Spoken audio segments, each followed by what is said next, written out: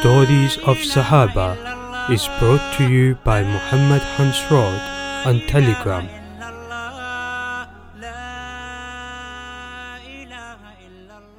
Hazrat Rib'i bin Amir radiyallahu ta'ala anhu invites Rustam to Islam. The narrators state further that at the request of Rustam, Hazrat Sa'ad radiyallahu ta'ala anhu sent another envoy who happened to be Hazrat Rib'i bin Amir radiyallahu ta'ala anhu. When Hazrat Rib'i radiyallahu ta'ala anhu arrived, the court of Rustam had been decorated. There were cushions decorated with gold, rugs of silk, gleaming emeralds, priceless pearls, and other elaborate decorations.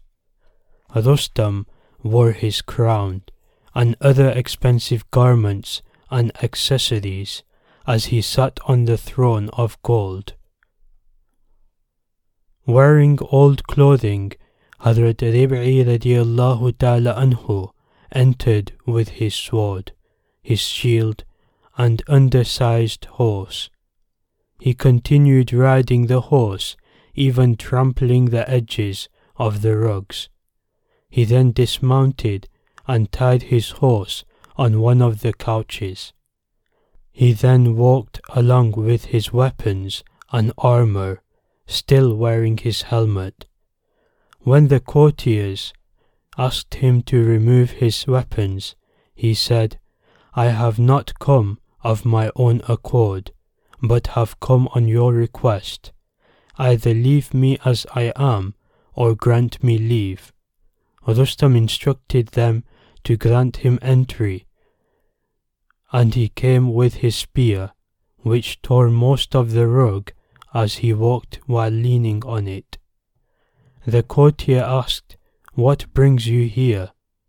Hazrat Rib'i radiyallahu ta'ala anhu replied, "We have not come on our own accord, but Allah has sent us to remove those whom He wills from the slavery of man, to take them to the slavery of Allah, to remove them from the narrowness of this world towards its vastness, and from the oppression of other religions towards the justice of Islam. Giving us His deen, Allah has sent us to call His creation towards it.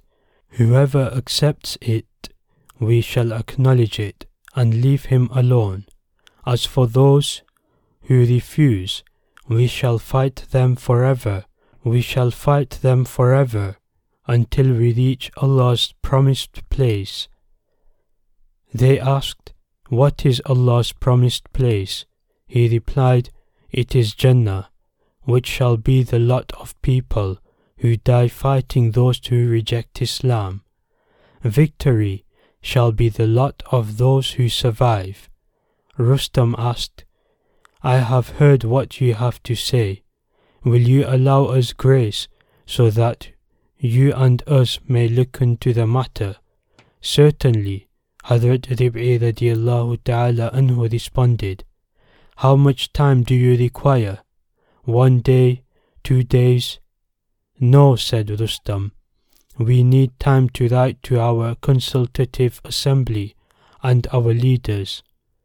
Hazrat Rib'i radiyallahu ta'ala anhu said, "Rasulullah sallallahu alayhi wasallam has not set such a precedent that allows enemies more than 3 days respite at the time of battle.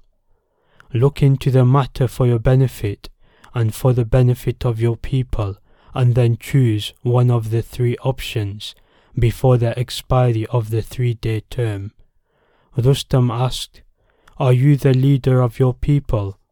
"No," replied Hazrat Rib'i radiyallahu ta'ala anhu, "but all the Muslims are like a single body.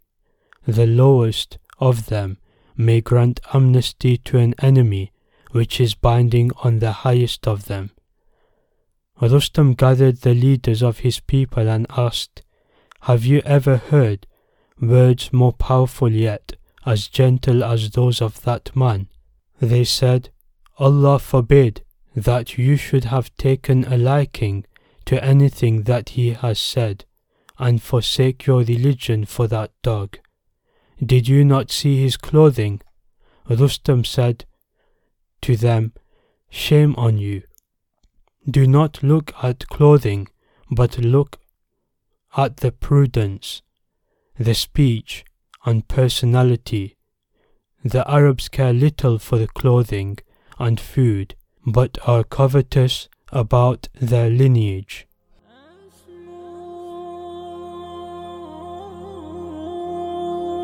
Please share this file as much as you can and gain ajr for spreading the stories of Sahaba.